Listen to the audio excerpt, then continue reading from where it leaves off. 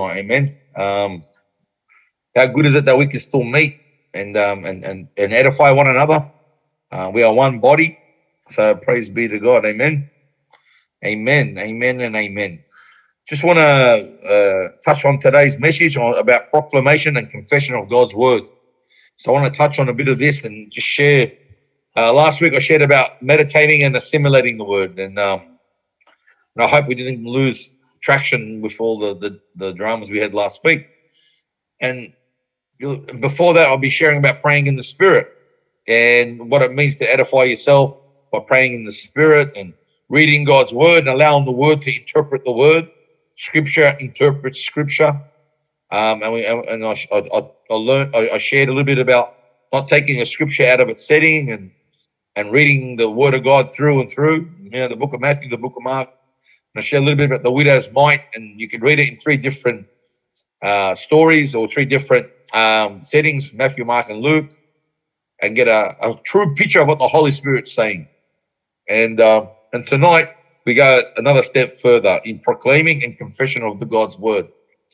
Now, when we proclaim God's word, proclaim means to preach or to herald. You know, remember in the old days when you make a proclamation, you know, ever watch those old movies where they go, hear ye, hear ye, and they ring a bell and everyone runs and they decree something from the king. And he's had authority from the king and he proclaims the word from the king or a message from someone in authority. And Jesus in Matthew 16 said, go into all the world and preach the gospel.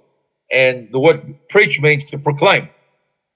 We here are to tell the world about the good news of Jesus. Amen.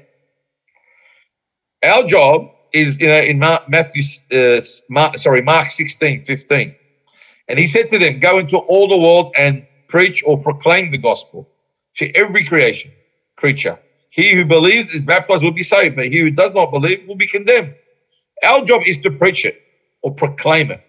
To proclaim something is to announce it, to tell someone, to announce it to the world, to announce it to an organization, to announce it to a people. Our job is not to convert anyone. Our job is to proclaim the truth, and the Holy Spirit brings the conversion. Amen? Our job isn't to make someone believe. Our job is to share the truth.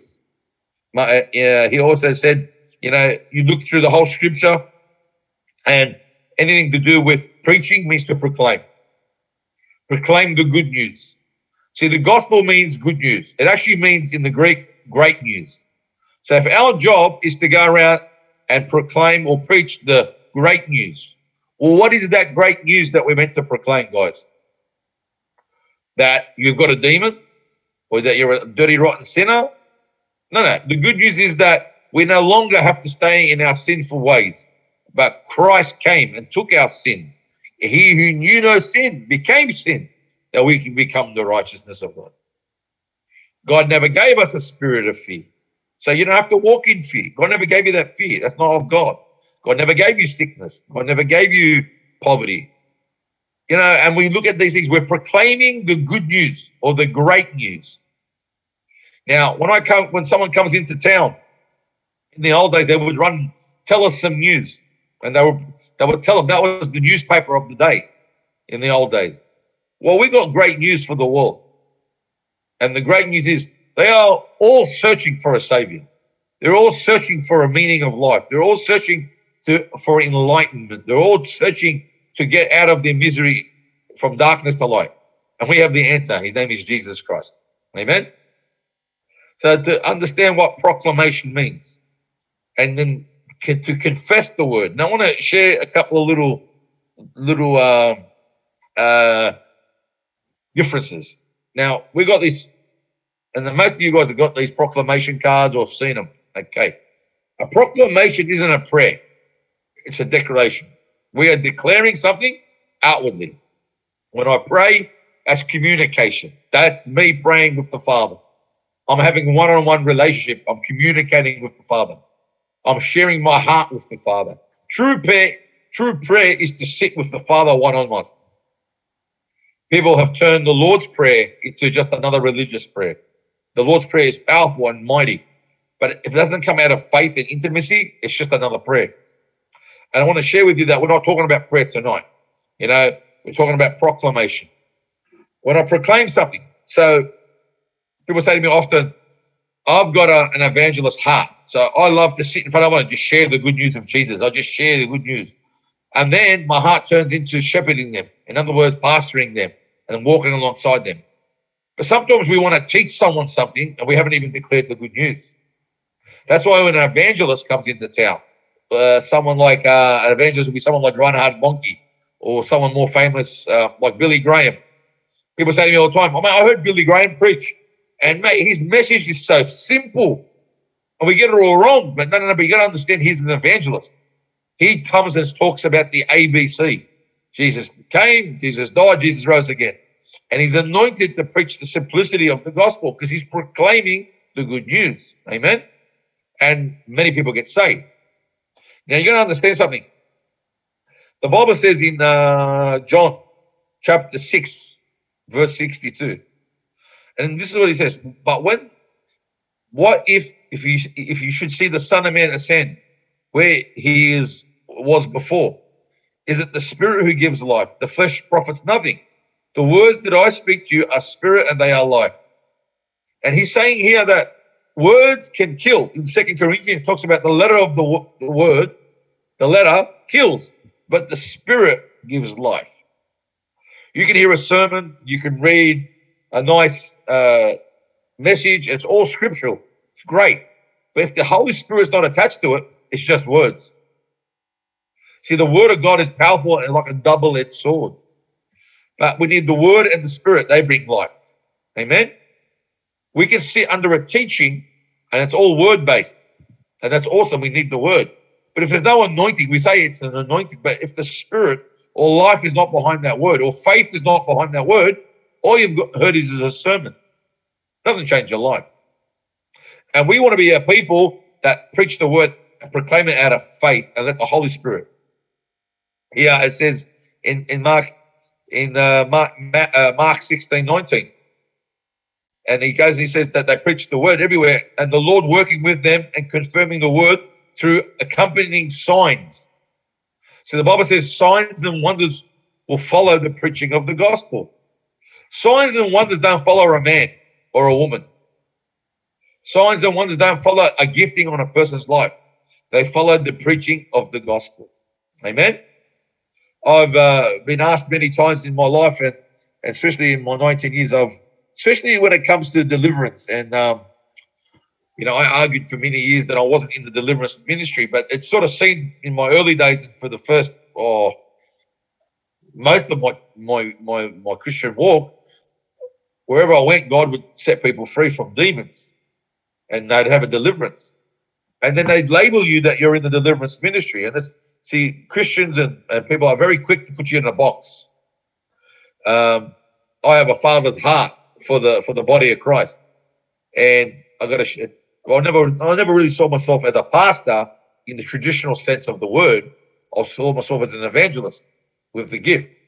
But as time went on, I realized I have a father's heart for the fatherless. And one of the mandates that God gave me in my early days when God really spoke to my heart was, you win the fathers, you win the family, and you win the family, you win the nation. And that's been held true to my heart.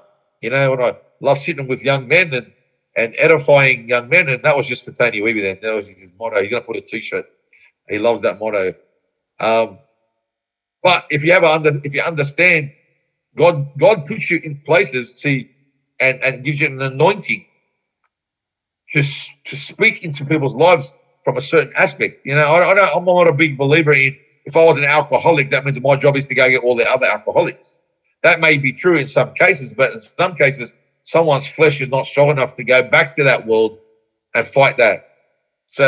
But we are called to the most simplistic way is the Yonggi Cho was in South Korea. He had one of the biggest churches in the world there, and they said, mate, a million people in his church, and he basically converted the whole of South Korea to Christianity, basically, and God's moved in signs and wonders. And they asked him, what is the secret to your success? And he went, I pray and then I obey. That's the simplicity. He prayed God gave him directions and he obeyed. His life wasn't his own anymore.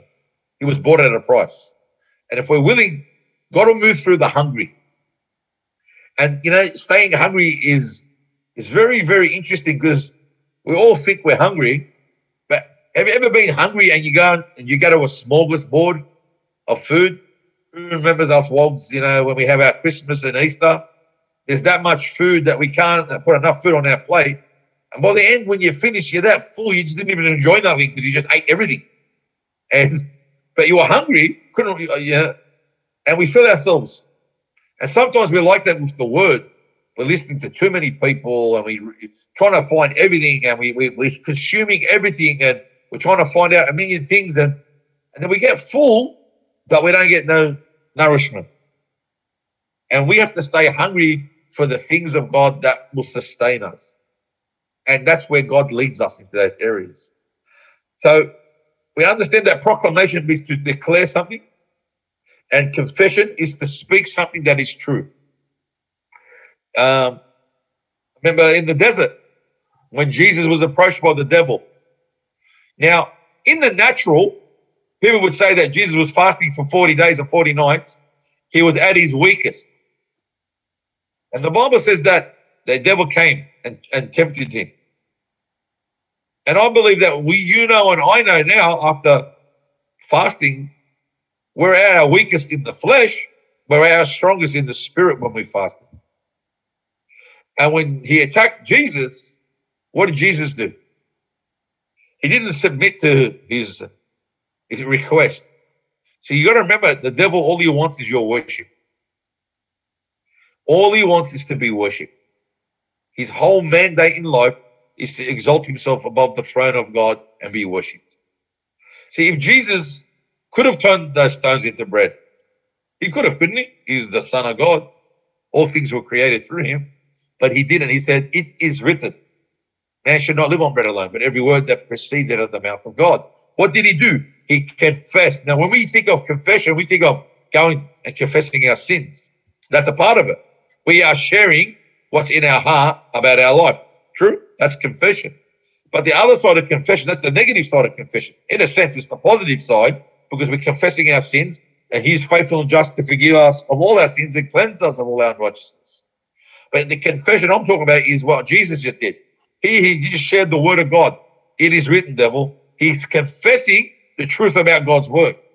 Amen? Then he got tempted to jump off the Temple Mount. We know that. He got tempted to worship him and he'll give him all the kingdoms. He goes, it is written, devil. What is he doing? He's confessing the truth about God's word. And our job as believers, as part of our Christian walk, we need to understand. Give you a story about what I'm trying to say here. I can send you a scripture. We overcome Satan by the blood of the Lamb and by the word of our testimony. Yep, everyone pretty much knows that scripture. But if you don't understand what he did at the cross, you won't know what that means. We overcome Satan by the blood of the Lamb. I remember hearing the message when I was going through a lot and I started praying in the Spirit. I thank God for Dave Robinson's book, The Walk of the Spirit, The Walk of Power, and Gary Carpenter. And by the way, we're going to have them on very shortly on Monday night. But one of the things he says, he goes, there's a scripture where it says, while he was rich, Jesus, he became poor and took on poverty that we might become rich. And I used to confess that scripture. Now, if I confess that scripture every day, and I used to quote that every day to myself, nothing changed in my financial situation. Yeah, while Jesus was rich, he became poor, took on poverty that we could become rich. And if I send you that scripture when you're going through a time of need, lack financially, and I don't know the meaning behind it, all I'm doing is confessing a scripture. I'm proclaiming a scripture. It doesn't change my life. But when I understood that in meditation and assimilation, praying in the Spirit, reading my word, I understood now when I confess that scripture, now I understand what I'm saying. What am I saying? I'm saying that I'm in lack. But Lord, I know on the cross, you took the curse of poverty and the curse of lack. And now I understand now that what that scripture means. That while you were rich, not talking about money, while you were in the richness of the glory of God the Father with no lack, you humbled yourself to come on this earth and to lay down your life and become poor. Now, poor doesn't mean poverty, does it? You can be poor but not be in poverty. I know a lot of poor people that got an abundance, all right, in the sense of they don't lack any good thing. But when you look at poverty, and you look at poverty is a curse, the Bible says. Poverty in the Bible talks about barrenness, nakedness, famine. And when Jesus went to the cross, he was stripped, put on a cross naked. He was hungry and thirsty. He took on the curse of poverty. He didn't take on, he became poor and took on poverty. In other words, at the cross of Calvary, he broke the curse of poverty that we can become blessed. What did he mean by that? That now you can be tapped into the Father and lack no good thing. And this is talking about finances. This is talking about food. This is talking about provision. Why? Poverty affects the curse. If you go through the Old Testament, poverty is a curse. It's not a blessing. So when I understood that, I said, Father, I used to quote that scripture. While you were rich and you became poor and took on poor. And I used to confess that every day of my life until I started to believe the fact, not that I'm going to have $1 million and people are going to, what did happen to me? Faith started to build up on the inside of me, knowing that God is my provider, because my provision is not by my works, not by my business, not by my intellect, not by my boss, but it's by grace in the finished work of the cross. That's the revelation I got. Yes, my talent, my business, I have to put things in order. So I often said this, my provision is by grace, but my prosperity is based on my stewardship. Write this down. Your provision is by grace. Only by the grace of God that we eat bread. But my abundance or my prosperity is based on my stewardship. In other words, if I'm not a good steward of what God's given me, don't expect God to give you everything you think you need. He wants to see us as good stewards, because then he can pour a blessing upon us. Amen? No different than the anointing on your life. If I don't humble myself and die to myself, God can't flow through me. Whether I'm a preacher, a businessman, a husband, a wife, a singer, a musician, whatever. We need to lay our gift back on the altar so he can flow through us. And then once I think I've got it worked out, can I say this? Every time I think I've got it worked out, and this is what we're going to do, this is how we're going to preach, God says, put it on the altar. And when I do that, I'm not in control, he is. But the confession of God's word allows me to speak to those things that are not as if they were. Faith. I'll show you something that's very powerful. A proclamation, or what do we say, is a proclamation is a preach or a declaration, and a confession is what you believe. So my confession agrees with the word of God. If my heart doesn't agree with the word of God, I'm just saying a word. I'm not confessing anything. When I confess and when I allow God to work through my life, see, you can say to me, well, God's got a plan for my life. God is good. God is my provider. Great. They're just words. If I never spend 1 minute in the consuming of God's word, spending time with the Holy Spirit, and get faith built up on the inside of me, what's that scripture going to do for me? You know, I remember meeting a guy once. This guy I thought he knew the Bible, but he didn't. He just knew scripture. And it was amazing. If I said to him, he was going through some stuff, and he'd say to me, I'm doing this. Mate, don't worry. All things work for the good that God loves. And he'd quote me the verse in the scripture and quote it back to me. Then he'd say, I feel, fear. I said, perfect love casts out all fear. He'd quote the scripture, send it back to me. And every time I spoke to him, God never gave you fear, bro, And I go through it, and he'd quote the scripture back to him. And I said to him, bro, can I be real with you? I've been speaking to you for an hour. And man, your knowledge of scripture is amazing. But when is that scripture going to go from your head to your heart? When is that scripture go from words to revelation? When you allow that word to fall in your heart, and you can quote all the scriptures you want, you don't believe a word of it. And God just touch this man. And you know what? I can quote all the scripture I want. So I'm not into name it and claim it and babble it and grab it. I'm not into, as I said, quoting a scripture and memorizing a scripture is great. But just because I remember a scripture doesn't change my life. I've got to walk in faith.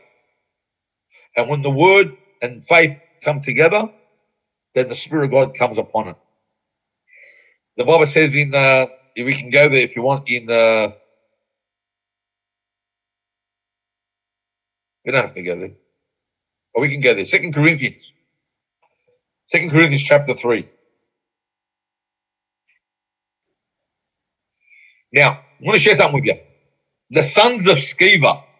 If you don't know who the sons of Sceva were, there were a bunch of guys at the time of Paul, when Paul's ministry started, and they saw this guy with a demon. And they went and said, in the name of Jesus, the one that Paul preaches, come out. And they got bashed up by this bloke with the demon-possessed guy and got stripped naked and they ran down the street. They were quoting the name of Jesus. And they were saying, the one that Paul preaches. And they had no authority because they didn't understand the faith behind the name. And here, 2 Corinthians chapter 3, verse 6. And we'll go to verse 3. And when we have such trust through Christ towards God, not that we are sufficient in ourselves to think of anything as being from ourselves, but our sufficiency is from God. In other words, all we have that we do is nothing to do with us, but because God's qualified us, our sufficiency comes from God.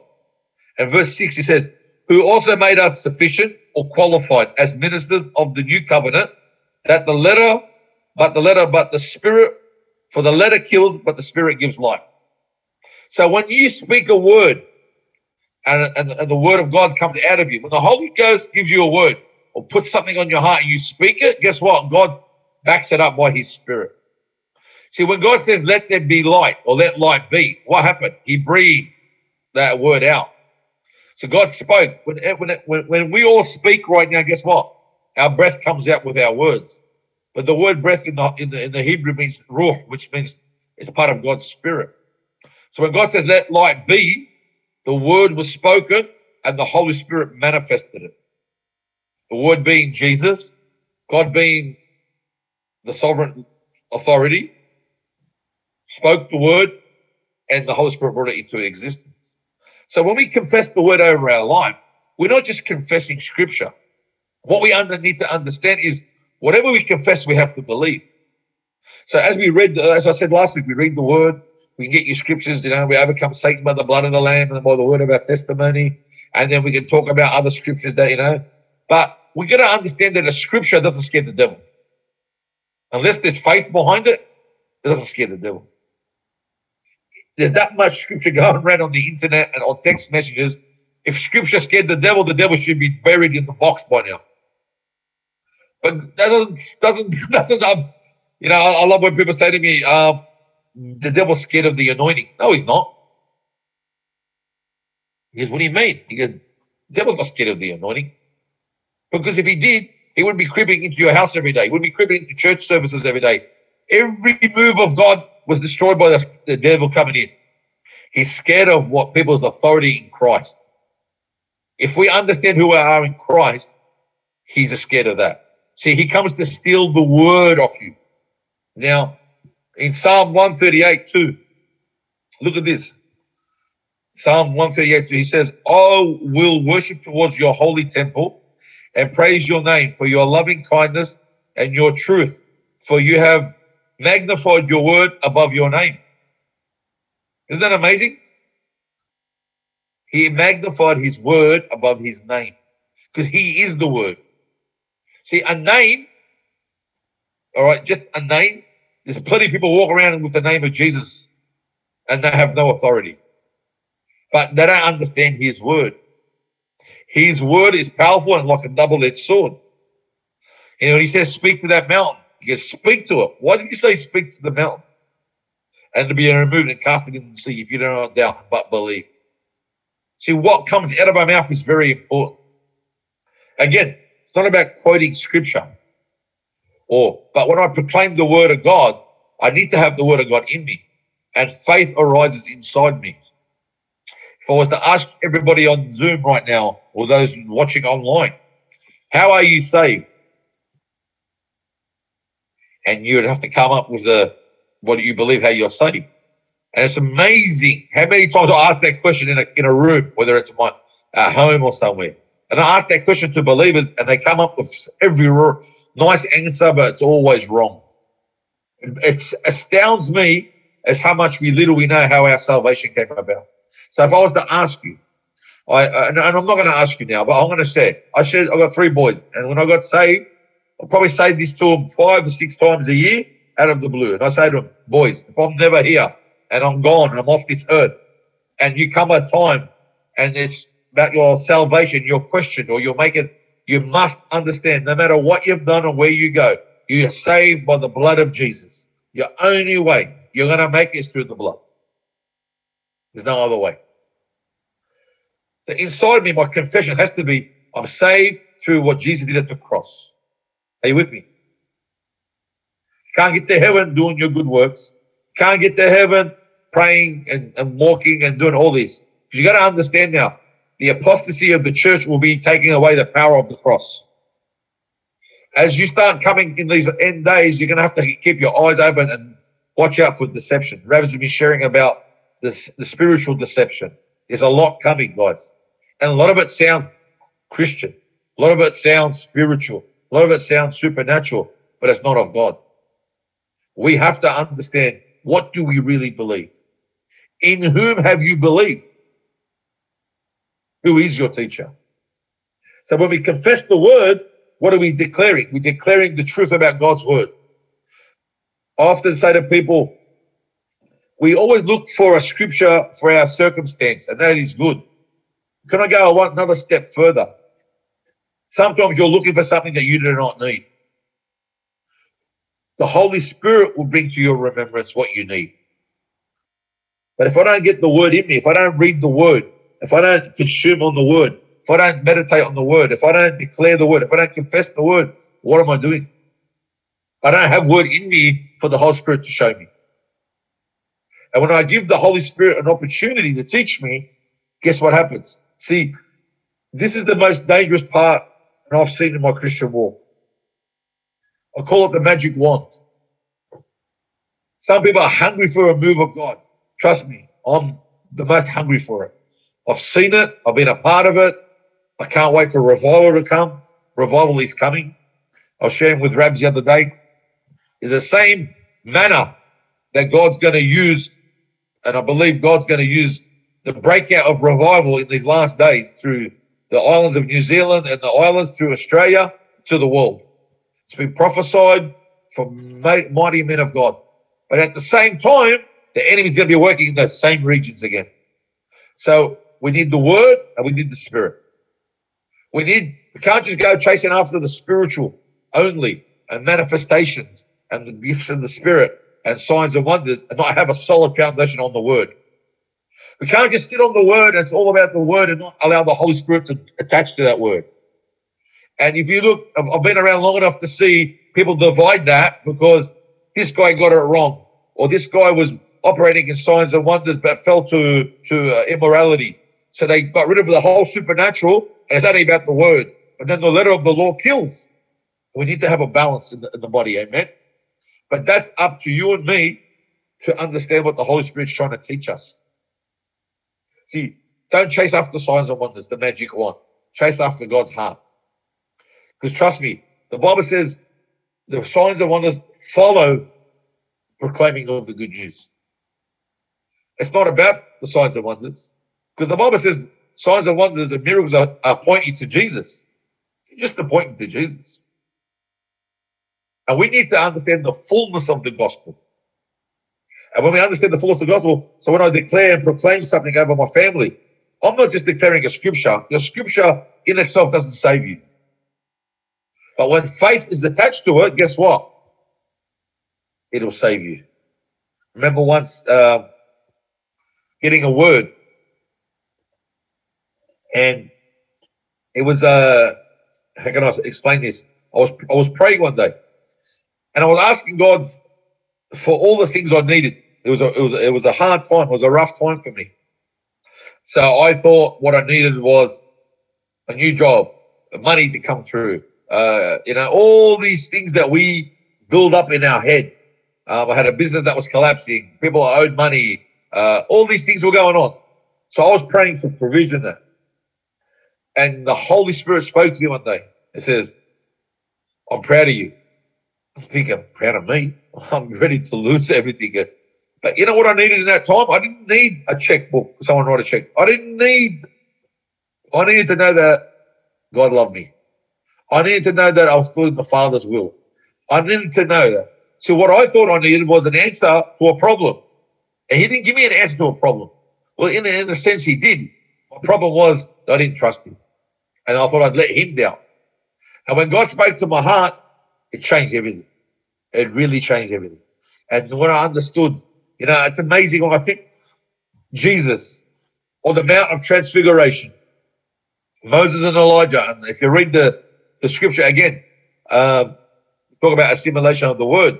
It's recorded that Jesus saw Moses and Elijah on the Mount of Transfiguration.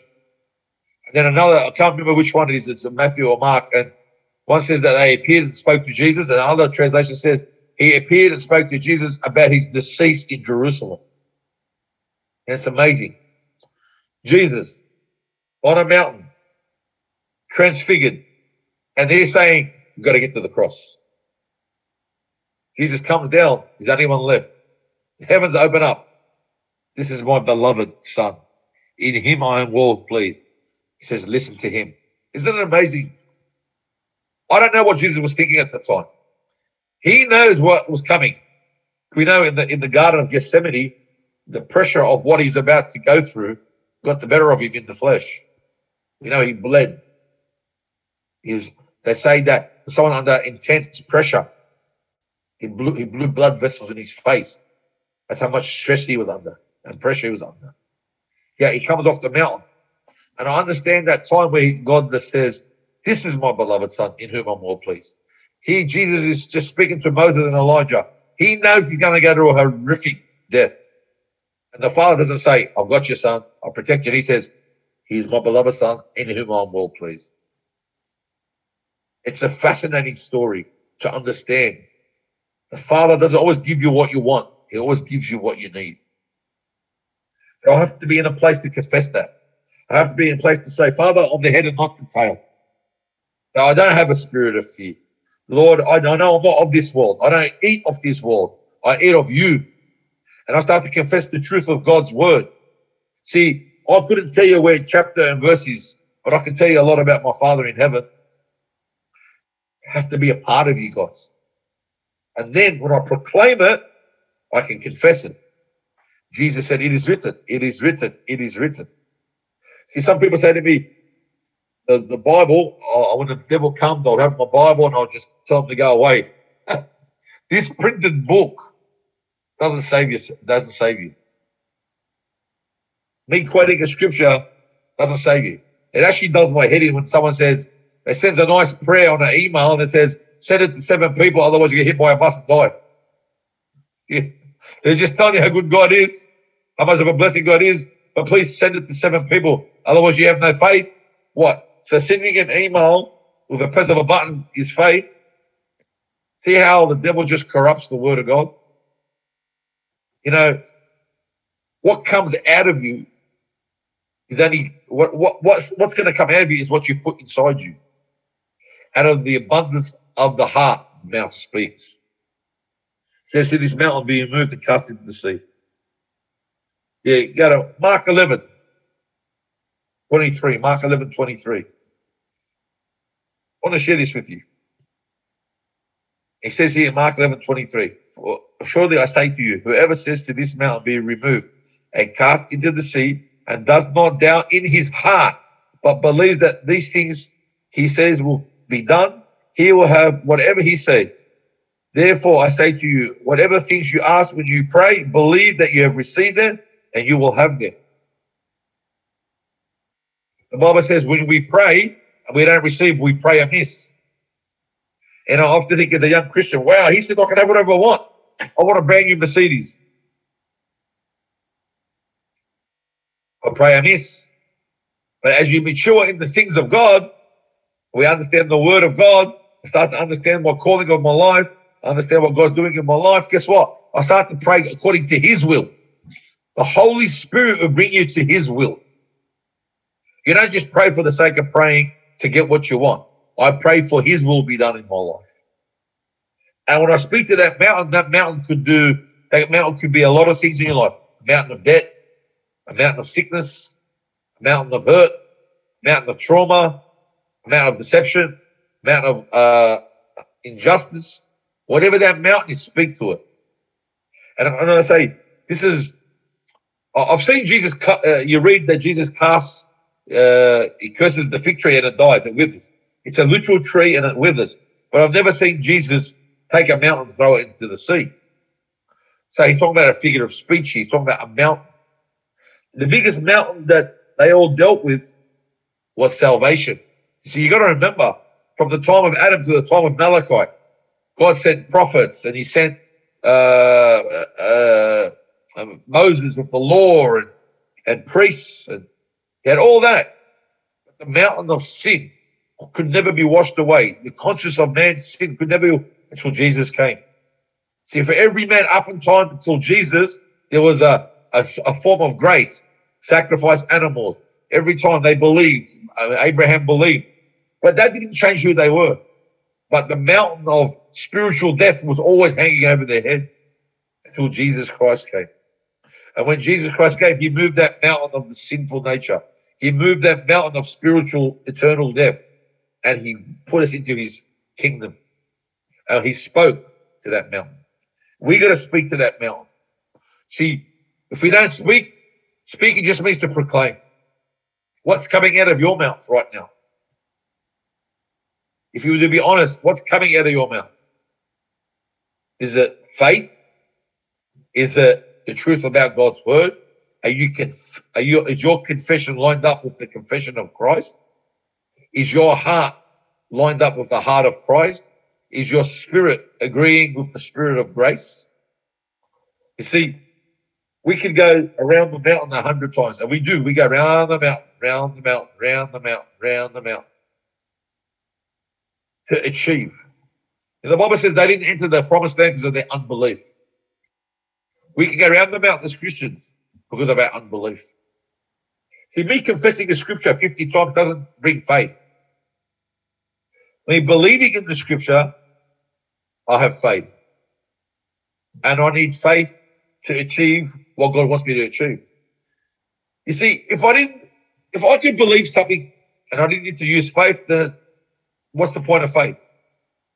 You see, if I understand that by his stripes I'm healed, why should I often ask this question to people that don't really, let's say that they'll pray for someone who's sick, and I'll ask them this question. Why should God heal you? Why should God heal that sick kid? Doesn't matter what religion you are, you heal people. And they say, well, it's a good thing. God is good and we pray for God to heal someone. I go, but why should he? I mean, that's just like saying, well, if God is good, he should heal someone, but why should he heal? There's got to be a fundamental faith about why you pray. You know what I mean?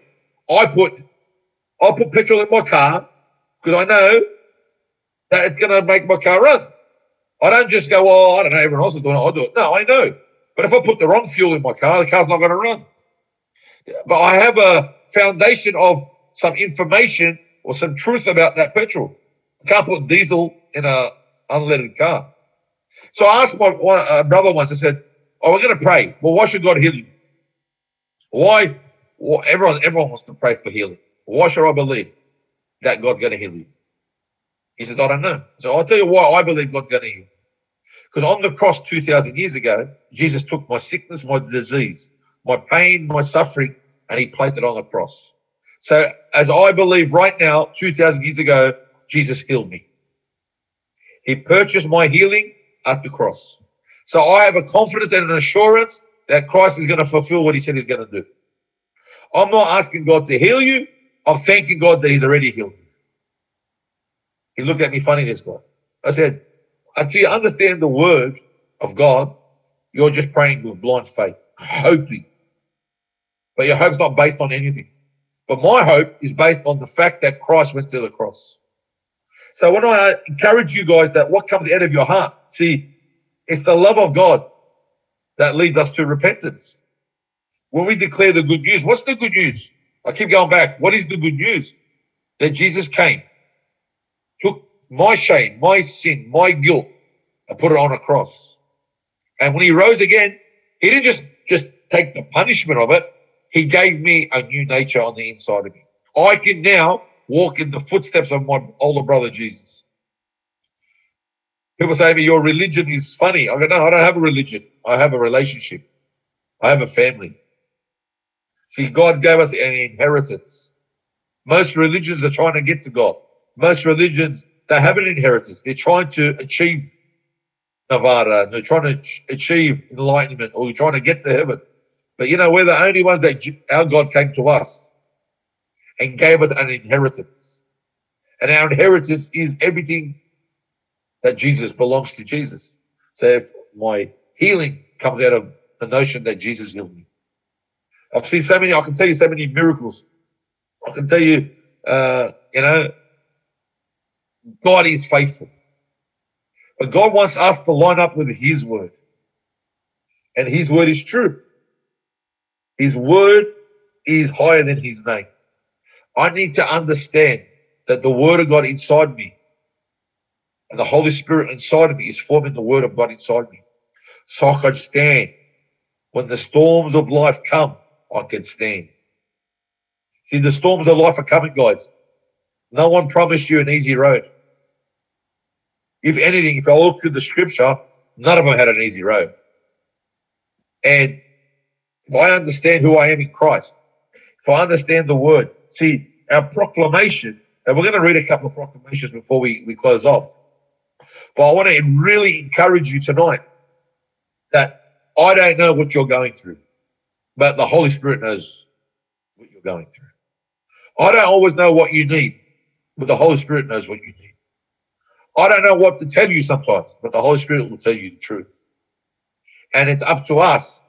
See, it doesn't cost you anything to feed on the word of God.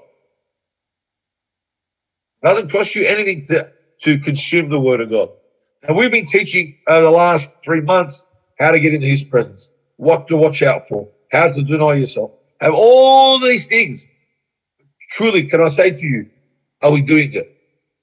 Are we giving that time for the Lord? Are we allowing God? If God wants to talk to us or reveal things to us more than we're willing to sit with him. That's the truth. God's ready to move upon us if we're willing to submit to him. See, I don't come to God with an agenda. I used to come to God with an agenda. This is what I want God to do for me, and this is the scripture that's going to make it happen. Till I realized very quickly, I'm not in control. He is. So now, Lord, what do you want me to do? What do you want me to say?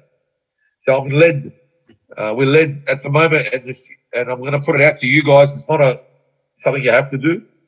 Because of the fear out there at the moment and what's happening around the world, especially in Sydney, a few of the brothers, and I'm going to put it out to you guys, at 7 o'clock in the morning and at 7 o'clock at night, we pray. And what I mean by that, we're not getting on Zoom, we're not getting on Facebook, it's not about anyone, it's not about one person praying and you agreeing. At 7 o'clock in the morning, we're just declaring God's truth over our life and over our city and over our family. And at 7 o'clock at night, we're doing the same thing. Whether you want to read a proclamation, whether you want to pray in the Spirit, whatever. But we're all going to declare at 7 in the morning and 7 at night, even for 5 or 7 minutes. If we all humble ourselves and pray, God will heal our land, heal our hearts. This is something we was put on our heart. So instead of waking up in the morning and looking at the next report or what's happening with COVID, what's happening with our jobs, let's pray. Let's pray. Everything happens in the Spirit first. And what did he say? The word and the Spirit bring life. No point having a word with no faith in the Spirit of God behind it. No word chasing after the Spirit and have no word. God, the Holy Spirit will never go outside God's word. I want to repeat that. The Holy Spirit will never work outside his word. You might have had an encounter with God. You might have had angels fall out of the sky. I don't know. But that's not going to sustain you. What's truly going to sustain you is his word. The Bible says the word is a lamp under my feet and a light under my path. He lights my feet up and he lights my path. Very simple, guys. When I understand his word, I can go through 1,000 scriptures. I've got them all here. But what's coming out of our mouth? Is it faith? Is it hope? Is it love?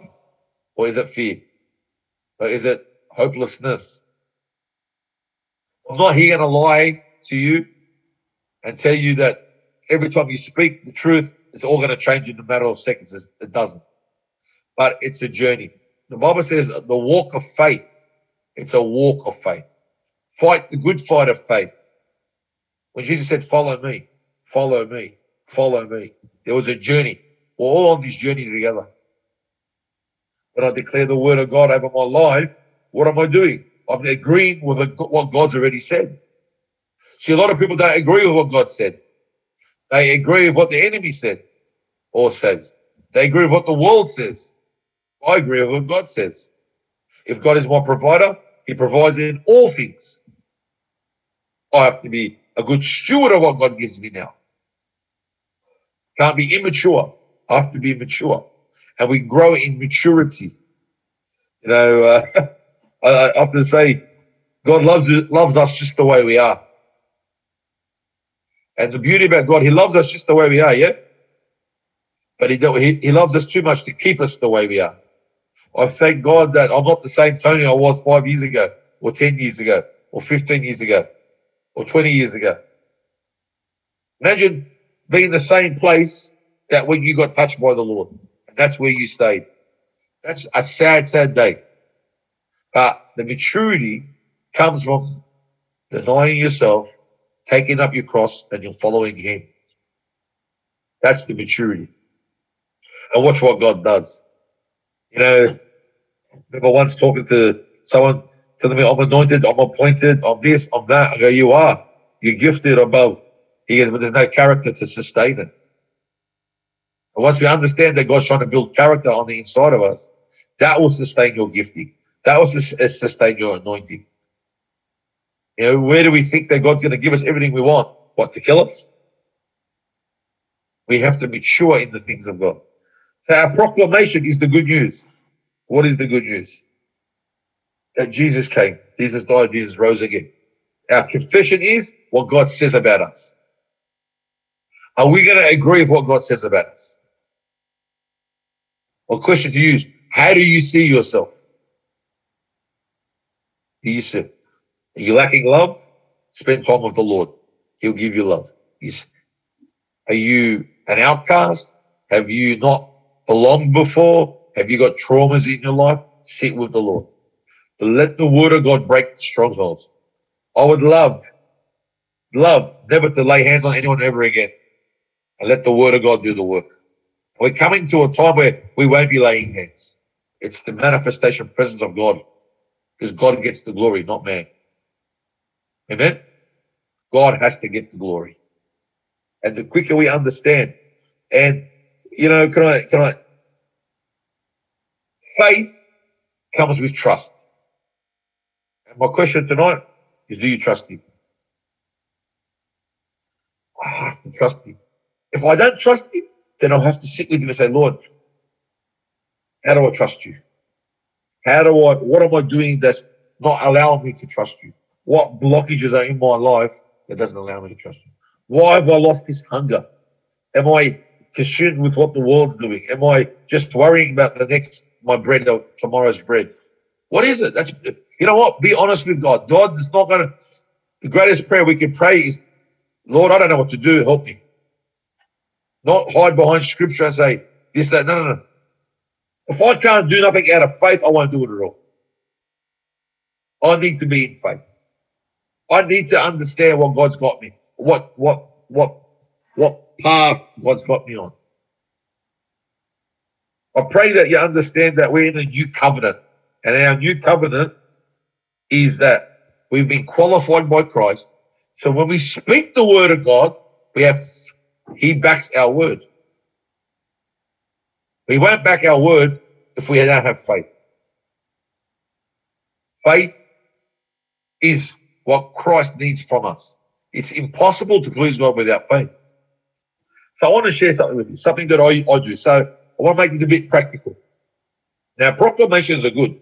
I've got all these proclamations, but there's a couple that really sit in my heart, which is probably my everyday prayer life. Now, proclamations really aren't prayers. They're more, like I said, a declaration of what's going on. So I want to share something. This one, the writing's so small. So you there, I want you to understand. Now, I'm going to say this very slowly, but I want you to repeat after me. This is a proclamation about protection. God's protection over our life. So no weapon that is formed against me shall prosper. And every tongue which rises against me in judgment we do condemn. This is the heritage as a servant of the Lord, and my righteousness is from you, O Lord. If there's those who have been speaking or praying against me, or seeking to harm me, or who have rejected me, I forgive them. Having forgiven them, I bless them in the name of the Lord. What we're doing here, we're proclaiming the truth about God's word. Now I declare, O Lord, that you and you alone are my God, and besides you there is no other. As a just God and a Savior, the Father, the Son, and the Holy Spirit, I worship you. I submit myself afresh to you in unreserved obedience. Having submitted to you, O Lord, I do as your word directs. I resist the devil, all his pressures, his attacks, his deceptions, every instrument or agent he would seek to use against me. I do not submit. I resist him, driving from me and exclude him from me in the name of Jesus. Specifically, Lord, I resist and repel infirmities, pain, infections, inflammations, malignancies, allergies, viruses, every form of witchcraft and every type of stress. And finally, Lord, I thank you that through the sacrifice of Jesus on the cross, I have passed from under the curse and into the blessings of Abraham, who you have blessed in all things, exaltation, health, reproductiveness, prosperity, victory, God's favor and God's friendship. Amen. That's not a prayer. That's a proclamation. And you have to start finding out from the word of God what God puts on your heart to pray over your family, over your life. Amen. A proclamation is declaring in the spirit realm. Okay. We're speaking to that mountain. The other one is one more I want to read and just give you an idea. Well, I'll discuss this. Proclamation to overcome the devil. I testify to Satan personally as to what the word says the blood does for me. Through the blood of Jesus, I am redeemed out of the hand of the devil. Through the blood of Jesus, all my sins are forgiven. The blood of Jesus Christ, God's Son, continues to cleanse me from all sin. Through the blood of Jesus, I am justified, made righteous, just as if I have never sinned. Through the blood of Jesus, I'm sanctified, made holy, set apart to God. My body is the temple of the Holy Spirit, redeemed, cleansed by the blood of Jesus. Satan has no place in me, no power over me through the blood of Jesus. What I'm doing, I'm declaring God's truth about what Jesus did at the cross. Amen? Because when I declare the truth over my life, it's not just a prayer I pray once and go away. This has got to be my life. Proclamations come out of your confession. I believe everything I just read then. If you don't believe it, go and find the Holy Ghost to teach you to believe it. Because you have no power otherwise. Just quoting a scripture does not scare the devil. But when I understand the truth about God's word, and I understand the power of God's word in my life, the devil starts to get worried. See, a lot of the times that we don't understand our authority in Christ, I am convinced in whom I have believed in. Amen? We're going to exalt his word above his name. We're going to carry his name. We're Christians. We are followers of Christ. And as a follower in his kingdom, he has all the say in my life. I can't tell the general in the army what to do, so I'm not going to tell Christ what to do. But he also wants a loving relationship with him, so I can speak to him as a brother, speak to him as a son, speak to him as a daughter, speak to him as a family, and get direction. When I understand who I belong, faith arises inside you. When I understand I have authority, faith arises. When I understand I have power, faith arises in you. And I want to encourage you guys, that these little, we're not preaching for the sake of preaching, guys. We want to, grab a hold of these words and declare it, and have some I can't say that. Have some strength. Be courageous and trust God at His word. See, it doesn't just take faith. It takes courage to pray for someone. It takes courage to confess the word over your life. See, a lot of people don't pray because they believe, well, God's not going to answer my prayer. What if He doesn't answer my prayer? What if He doesn't answer what I'm trying to say? But you need to have courage in God's word. We're going to have some reverence over God's word. He's giving you the Holy Spirit. The Bible says God didn't withhold Jesus. Why is He going to withhold anything else from you? He wants a church, a body to believe. And as we believe in what He has said and what He's doing in your life, see, don't buck the process. You might not be where you're at. You might be going through some stuff and God's dealing with you. Please don't stop the process. Please don't stop praying in the Spirit. Please don't stop reading your Bible just because you feel uncomfortable. Please don't stop because you got a word and you got a rebuke. Please don't stop when someone puts you down. Just don't stop while you're on that process of edification. Don't stop. And as you hunger and thirst for righteousness, see, it's a hunger and thirst for righteousness. Let me say it's a hunger and thirst for Jesus. I want Him in every aspect of my life. I don't have Him in every aspect of my life. That doesn't mean I don't mess up or I don't have my doubts and my fears. But I quickly go back to the Word of God. I quickly go back to Him and say, Lord, I've stuffed up here and I'm moving. And God says, go back on the track, son. That's the beauty about our Lord. Puts us back on track straight away. A good shepherd leads his sheep back on track. He's the good shepherd. But I don't want to remain a sheep. I want to become a son. You need to become sons and daughters to understand what the Father's doing. I want to close with a story about God's word. There's a saying that the Bible in the wrong hands can destroy someone. And many cults have started on truth and got swayed. Not every cult started because they were out to deceive someone, but they got deceived. See, this word can be dangerous in the wrong hands. What did the Bible say? The letter of the law kills, but the Spirit gives life. And we have to understand that we have the word and we have the Spirit. When we shut out the Holy Spirit out of our life, or we ignore the prompt of the Holy Spirit, see, sometimes God will get you to confess a truth that you don't believe yet. Like I said to you, I used to confess. While he was rich, he took on poverty, became poor. Now I can become rich. Now, the word rich doesn't mean money. But what I'm trying to get at is, once I understood what Jesus did at the cross, that scripture came alive in me. It wasn't about getting gold dust running down from heaven or birds are going to fly and drop gold nuggets in my backyard. It was about knowing that God is my provider. That's something that I went through. And at the same time, God was purging the money. You know, when Jesus purged the money changes out of the temple? Well, there's some money changes in our heart. We are the temple of the Holy Spirit. We need to be purged as well. And once we understand the purging process, it's no longer about fear of, I'm going to miss this.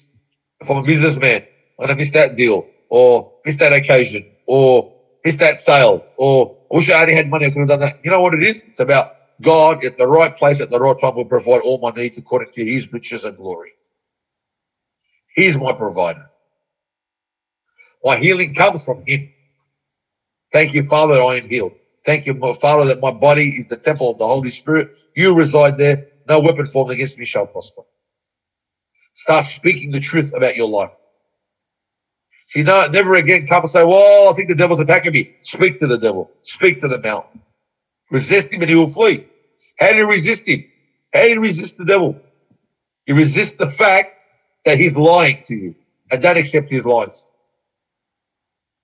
Someone said to me, how do you resist the devil? Easy. Do not give in to his words or his fears. I resist the fact that you're lying to me. I'm not accepting that. He has to flee. It is written, devil, I'm the head and not the tail. You have no grounds over my family. I thank the Father in Jesus' name. The blood sanctifies me. Amen? And it's a power given to us, an authority given to us through the finished work of the cross. Everything I do is back through the finished work of the cross. Everything.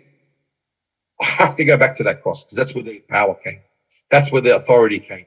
That's where the miracle came, through the cross.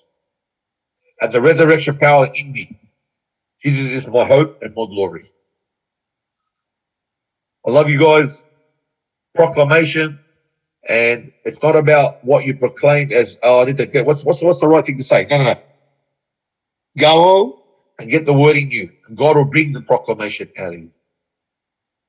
Your righteousness, your holiness comes from him. See, let's be a people like the Bereans. When Paul came and preached, they weren't checked out everything Paul said. They were a people of the word. And the Holy Spirit came upon them.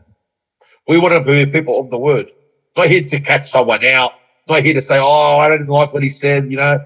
Man, we're not here to nitpick. We're here to walk in love and power.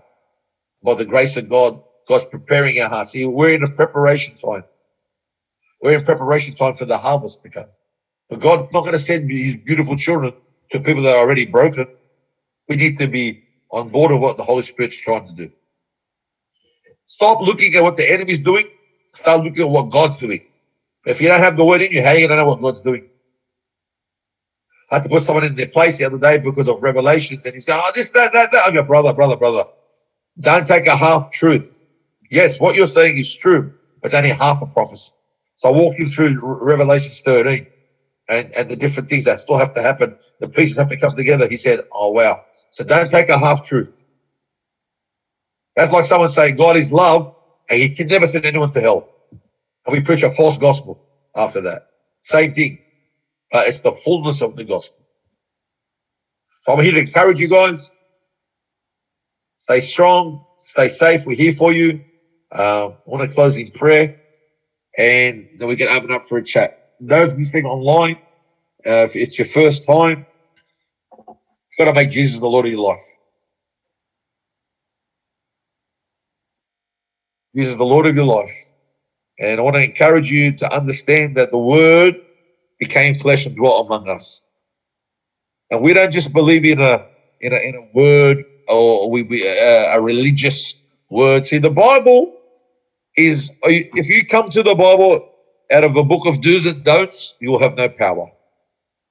But when you come to the Bible to fellowship with the Word of God, fellowship with Jesus through his Word, hear me out. Don't come out of a theological way, trying to find out come to God. You might be wired up like that. I'm not preventing God doing something in your life, but we fellowship around the Word. It has to be like a tap coming out of you. I don't care if you don't know chapter and verse. I'm not interested in chapter and verse. I'm interested in what the Word of God's doing on the inside of you.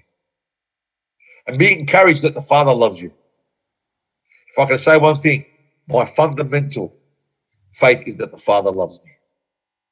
No one's going to ever take that. You can take my theology off me, but you'll never take the fact that my Father loves me. So, Father, on that, we bow our heads before you. If you don't know Jesus as Lord and Savior, bow your heart right now before you. Make him the Lord of your life. Repent of your sins. Repent means to change your mind, to change what you're doing and what you believe in, and confess that Jesus Christ is Lord. 2,000 years ago, he had you in his mind. He went to a cross. He got bashed and punished for a sin that he never committed.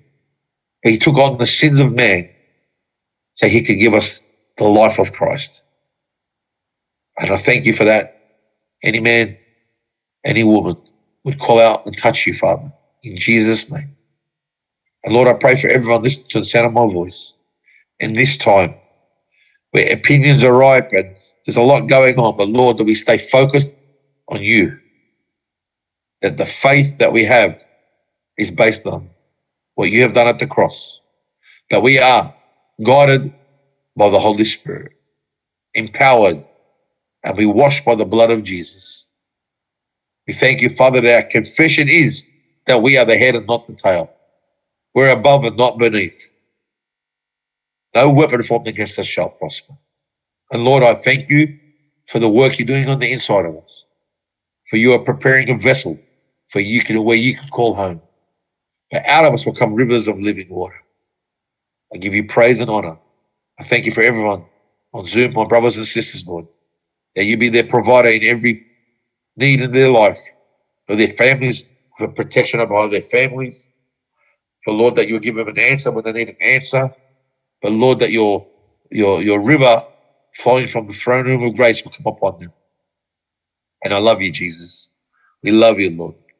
We thank you for where you have brought us from and where you're taking us to.